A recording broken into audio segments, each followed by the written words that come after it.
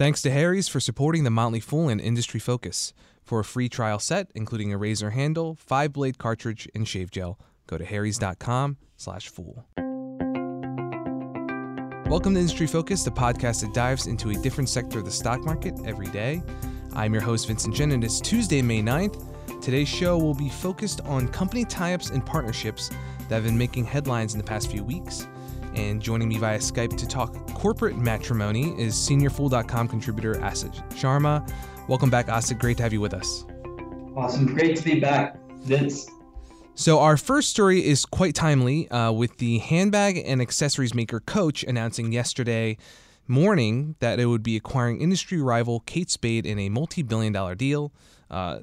Asit, just a really quick take before we dive into some of the specifics that I'll share with our listeners. What's just your overall first impression of the deal? Well, overall, I think it's probably a smart deal. I do like the fact that Coach, which we've seen their portfolio extend out and broaden, they're picking up another very nice brand which has some potential. The buzz about this deal is that Coach is going to acquire millennial shoppers through Kate Spade. But I want to throw out something controversial from the start and get your opinion. To me, this is Coach's idea of millennial shoppers. I think to a certain age group, millennial shoppers are looking at brands that are even younger and more hip than Kate Spade. Sure. However, the data that I've seen says about 60% of their customers are so-called millennials. So I do like it at the very top level complexion of this deal. I think will be beneficial for both companies. Yep. Just getting into some of the deal basics here before we dive into specifics about, what management's thinking, what Coach and their team, is trying to achieve through this kind of deal. This is an all-cash transaction. Coach currently has a net cash position of about $1.3 billion. So with the offering price, they're giving Kate Spade shareholders $18.50 per share, and that's just a 9% premium to the Friday closing price. This deal was announced first thing Monday morning, but that is after the stock enjoyed a pretty bullish run in the past few months, just because the Wall Street Journal reported in late December that Kate Spade was seeking out a buyer due to pressure from an activist investor. So if you look at Kate Spade's stock trading prior to the report, this $18.50 per share offer price actually represents about a 27.5% premium. And the deal is expected to close in the third quarter of 2017. Something that gets mentioned in a lot of these press releases announcing an M&A deal. They see run rate cost synergies of $50 million within 3 years of deal close. And after the deal closes, Coach's portfolio, as you mentioned, Asit, will now have its namesake brand. It'll have Stuart Weitzman, the shoe company it acquired, I believe, in 2015, and now this Kate Spade added to its portfolio. I'd like to get into, setting the stage a little bit, at least for Coach, in terms of a little bit of what they've seen in the past few years, because this is definitely a company that struggled quite a bit in the 2013, 2014, 2015 period, and management has been very focused on making certain tweaks to turn the business around, thinking about optimizing their store footprint after, growing it very quickly and then running into some weakness in retail and seeing, this kind of bloated network hurting them. Just revitalizing their brand after lots of discounting and promotion kind of took away some of that aspirational nature of it. But overall, I think what it comes down to is that Coach can take some of the lessons it's learned from its previous run and the issues that it had from its subsequent recovery, and hopefully apply that to Kate Spade a little bit and kind of take the Kate Spade business to the next level. But what do you think, Asit? I agree, Vince. I mean, if you were to look at Coach's revenue for the past 5 years, they certainly have had a U-shaped curve. They sort of peaked right in the middle of 2013, as you were talking about, and that revenue has fallen about 12% since that period, but it's picked up since about midway through 2015, and that reflects their learning curve, as you mentioned. One of the things that Coach is going to be very keen on with Kate Spade is to understand what channels should we sell in? They're pulling back from department stores, and you and I have covered this many times that the retail industry is in deep flux. So if you are in brick and mortar, you really need to be rethinking your strategy. And Coach has done that. What Kate Spade provides it is a sort of portfolio beyond us, beyond that namesake brand, which frankly 5 years ago Coach thought it would bank on forever. Uh, it's no longer, as you mentioned, this really aspirational brand, but it still has an extremely respected space in the luxury segment, and we can see Coach potentially becoming a player in the broader luxury segment. Kate Spade could be a good experiment. It could add on very conceivably some other high-end brands and have a more aggregated approach to revenue. So condensing all that down, Coach is thinking in terms of channels, where will we be selling? And it's also thinking in terms of brands beyond us, brands beyond Coach. And that's, again, another reason why shareholders should be pleased that the premium on this deal, as you mentioned, it's not that huge, so it's an efficient spend for Coach. And I think for Kate Spade, they get a very deep-pocketed parent that can help with some of the issues that this brand has been experiencing. And I'll flip it back to you if you want to jump into what we've seen with Kate Spade. Yeah, and I think something that I wanted to speak to provide some context is just the scale of these businesses. So last 12 months, Coach, over $4 billion in revenue. Kate Spade, about $1.5 billion.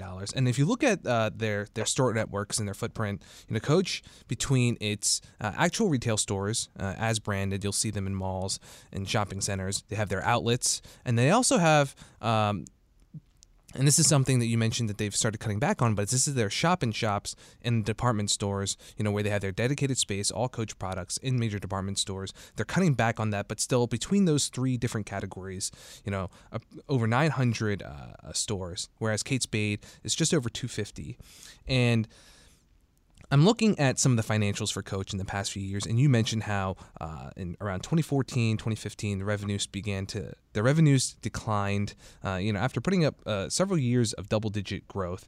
But just something that's really telling too is on the bottom line, you really see their operating margin start to get squeezed, as they are moving into certain channels that, yes, help them are potentially helping them to grow that top line, but they take a hit with discounting and with promotions, kind of just having to lower that price to move product. The operating margin in 2013, for example, over 20%, and then in the most recent last 12 months, about half that at 11%. I think they're trying to prevent Kate Spade, with this acquisition from experiencing the same thing. And management spoke to this actually specifically when talking about some of their main priorities once they add Kate Spade to their portfolio is getting the company out of these flash sales and certain wholesale channels, especially in urban areas where you have a lot of customers who can essentially access Kate Spade goods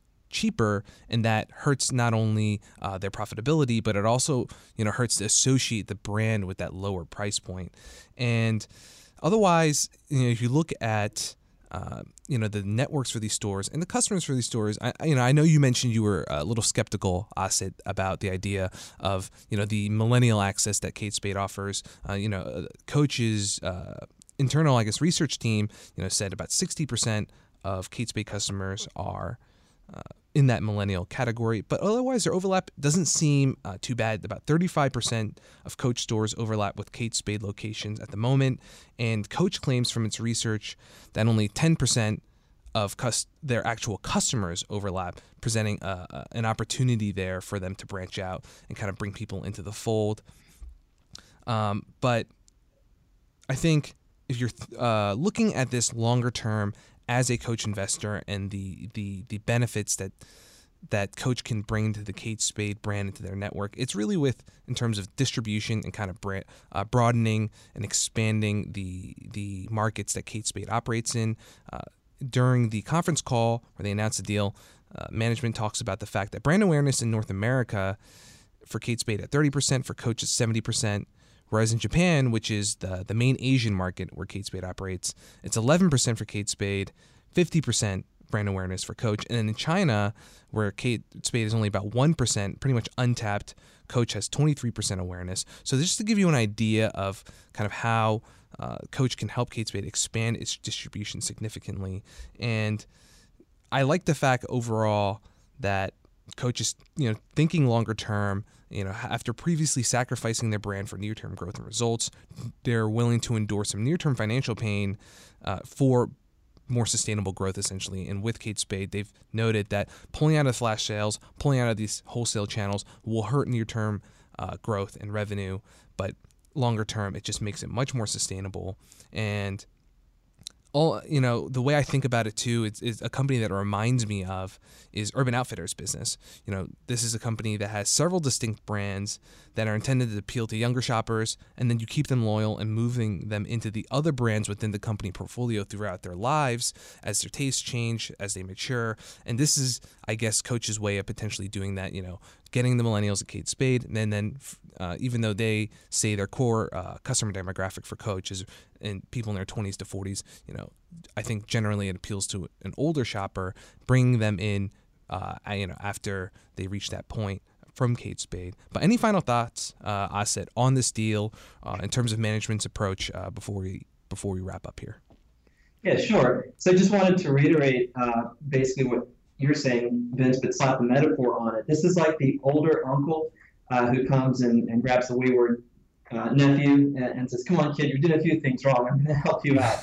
If you look at Coach's penetration into Asia and its brand recognition, you're absolutely right that they can help Kate Spade grow. And also being that stricter type of avuncular figure to tell Kate Spade that, the way you're approaching your margin is detrimental to the long-term growth of your brand and our combined profits. And last thing that shareholders should be pretty excited about, if you were to look at Kate Spade, go back a few years, it was trading, in the hundreds and dwindled down the stock price.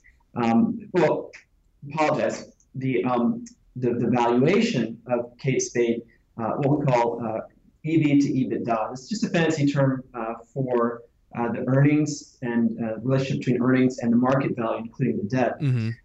Kate Spade now, that valuation was in the hundreds. It's dwindled all the way down to just below 11. And Coach has its own valuation at around 13. So whenever you acquire a company whose enterprise value to EBITDA is lower than yours, that's good for shareholders. And so there's some long-term value that Coach will probably take advantage of by buying a company which gets less economic benefit out of every dollar than it does. Just as you say, Vince, it's going to improve Kate Spade's financials. It's going to improve the distribution, move it into new markets, and I think that's going to be a great thing long-term for shareholders. I still am skeptical, though, on who exactly this millennial shopper is. Yep. Final points that I'll make. Again, this deal is expected to close in the third quarter of this year, and management has said that the deal should be accretive really by the end of fiscal 2018 for Coach. And just big picture, and something that I thought was interesting that on the Coach management side, and the CEO has stated, he was the one who instituted a new creative director to kind of take the company's image and its offerings into a more classic style that people would respect, and again have that aspirational luxury value. But something he's also spoken to is with the Stuart Weitzman deal, and then now adding Kate Spade, is this idea of creating an American fashion conglomerate similar to a lot of the major players that we see in Europe, and basically hoping that the increased scale and the diversification of their product and their brand portfolio will allow them to expand and grow, well into the future. So this is, I would say their first big step into potentially achieving that goal, but it's definitely will be one that is interesting to watch. So before we move on to talk about our next partnership, I want to thank Harry's again for supporting this podcast. I've been a loyal and happy customer with Harry's for about a year now, and after messing with electric razors, cheap disposables, and safety razors in the past, Harry's has made my mornings so much better because, frankly, I'm the complete opposite of a morning person. So when I start my day, I just want to get ready and get out the door. and it helps to have a routine that is as simple and relaxing and enjoyable as possible. So when it came down to it, the electric razors, they really never gave me a close enough shave. They're supposed to be fast and convenient, but I always end up needing like 50 passes and wasting a lot of time in front of the mirror. The generic disposables, they're just not comfortable to use, lower quality blades, so I was going through them really quickly or getting nicked on a regular basis. And as much as I enjoy the old school safety razor, it take me almost half an hour to get through the whole process in the morning, and those are frankly precious minutes I realized I would much rather spend sleeping. So Harry's won me over by combining the best aspects of these other options with something that's fast and gives a really close, comfortable shave. And to top it off, they offer hands down one of my favorite shave creams that I've ever tried. It smells fantastic and has a really rich lather that I like best. And Harry's is so confident that you will love their products that they're offering Foolish listeners a trial set for free. All you have to do is pay $3 for the shipping. So to give it a shot and get your free trial set, which includes an ergonomic razor handle, 5-blade cartridge, and shave gel, go to harrys.com/fool right now. That's HARRYS.com/fool. All right, our second company tie-up now, Asit. We have two beloved American institutions, Comcast and Charter, because who doesn't absolutely love their cable company? But recently, Comcast unveiled a first look at Xfinity Mobile, basically its foray into a wireless service offering. This was announced in early April, and at the core of this offering, Comcast wants to piggyback on the Verizon network, while also allowing its mobile customers to access its Wi-Fi hotspots across the country. It actually has 16 million of them, pretty impressive. So basically, this gives subscribers connectivity at an affordable price, according to them. If you're somewhere without a hotspot, you're on the Verizon network. Otherwise, you just connect to the Wi-Fi. They tout certain figures, like the fact that I think 70 or 80% of wireless traffic is over Wi-Fi networks, not LTE networks. And I guess as icing on the cake of this recent announcement for Xfinity Mobile, Comcast and Charter now announcing this week that they would be partnering up for some of their wireless efforts in terms of, I guess, the idea being, they invest together in some of the infrastructure, the operational aspects to tackle what is a very competitive space. What are some of your initial thoughts on, Xfinity Mobile or the partnership and just the idea that, these companies trying to dive into this space? I think it's interesting how vague the wording of the agreement was. We got back that they're going to explore these operational efficiencies, but nothing really specific. Some back office billing, improvement in the mutual Wi-Fi networks. One of the interesting things in the agreement is that they're restricted, Charter and Comcast, to only exploring so-called material transactions in the wireless industry. What does that mean? To me, it means there could be a joint venture down the road. I think this potentially opens up the door for a team up to maybe buy a wireless network, perhaps Sprint or T-Mobile are the two companies that would come to mind. I think it's a case of two, as you say, two very beloved brands.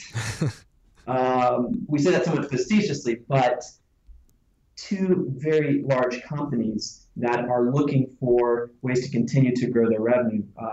Last year, Comcast did about $80.5 billion in revenue, and Charter booked close to $30 billion, $29 billion. So once you reach that size of scale, especially in the cable industry, which itself is fraught with potentially slower growth, there's almost no alternative but to try to monetize the leg that each of these companies has into Wi-Fi. And I think for Comcast, maybe they can better monetize those hotspots is one sort of tangible and obvious thing they can get out of this deal. But again, I'm intrigued by the possibility that there's something bigger in the works, perhaps for next year in the 2018 timeframe. What are your thoughts, Vince? No, that's a really interesting idea. I had not even considered that.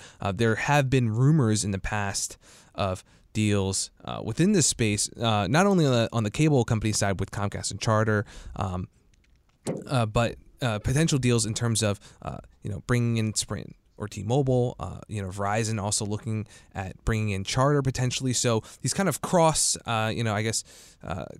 cross-sector deals. It's definitely an interesting idea. But if you take this partnership announcement at face value, the idea that not only with the infrastructure, but if Charter has its own Wi-Fi hotspots and a customer who's part of this mobile offering has access to those too, it kind of expands the reach, expands the quality of the service.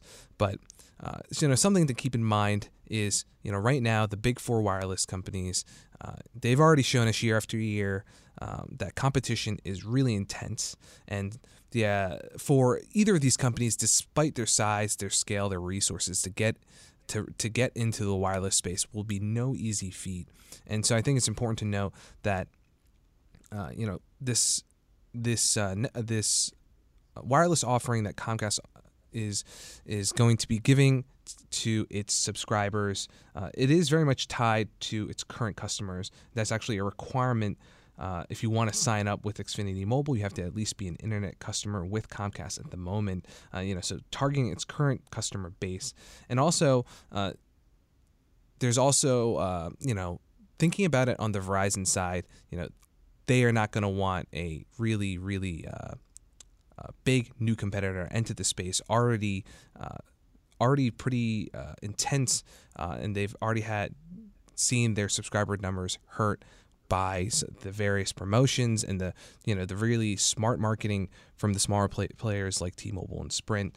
So this is an interesting way for Comcast to get into the space, and it reminds me of a service that my brother actually used to use. I think it was called Republic Wireless. Similar idea where you would only access the actual, I think, LTE wireless service when you absolutely had no access to Wi-Fi networks. It was driven mostly by Wi-Fi connectivity.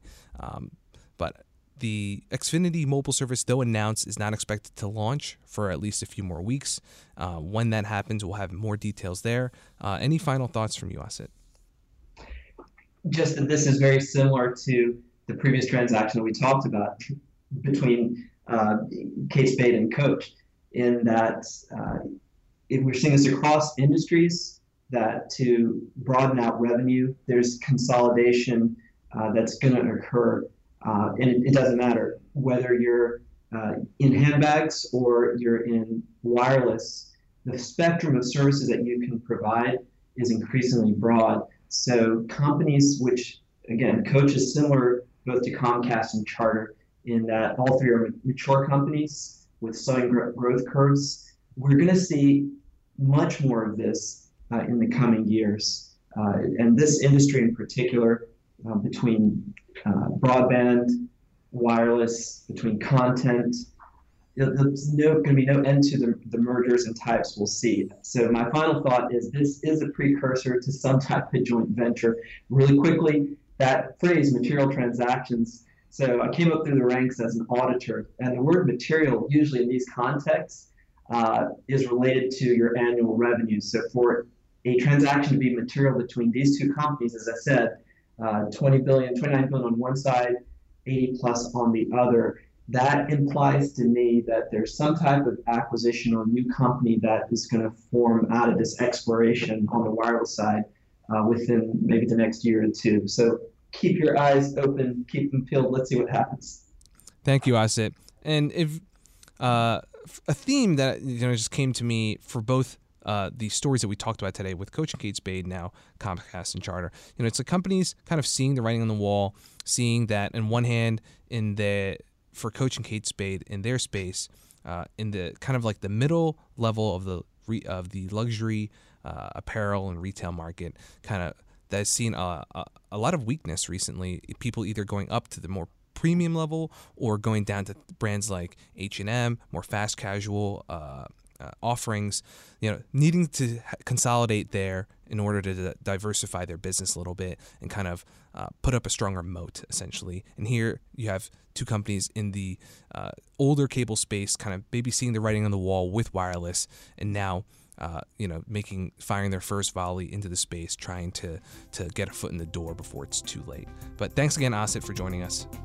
Absolutely. It's a pleasure, Vince. Thanks a lot. And thank you, fools, for listening. You can reach out to us and the rest of the Industry Focus crew via Twitter at MF Industry Focus, or send any questions to industryfocus@fool.com. And don't forget to check out podcast.fool.com to hear our other shows. People in the program may own companies discussed in the show, and the Motley Fool may have formal recommendations for or against stocks mentioned. So don't buy or sell anything based solely on what you hear during the program. Fool on.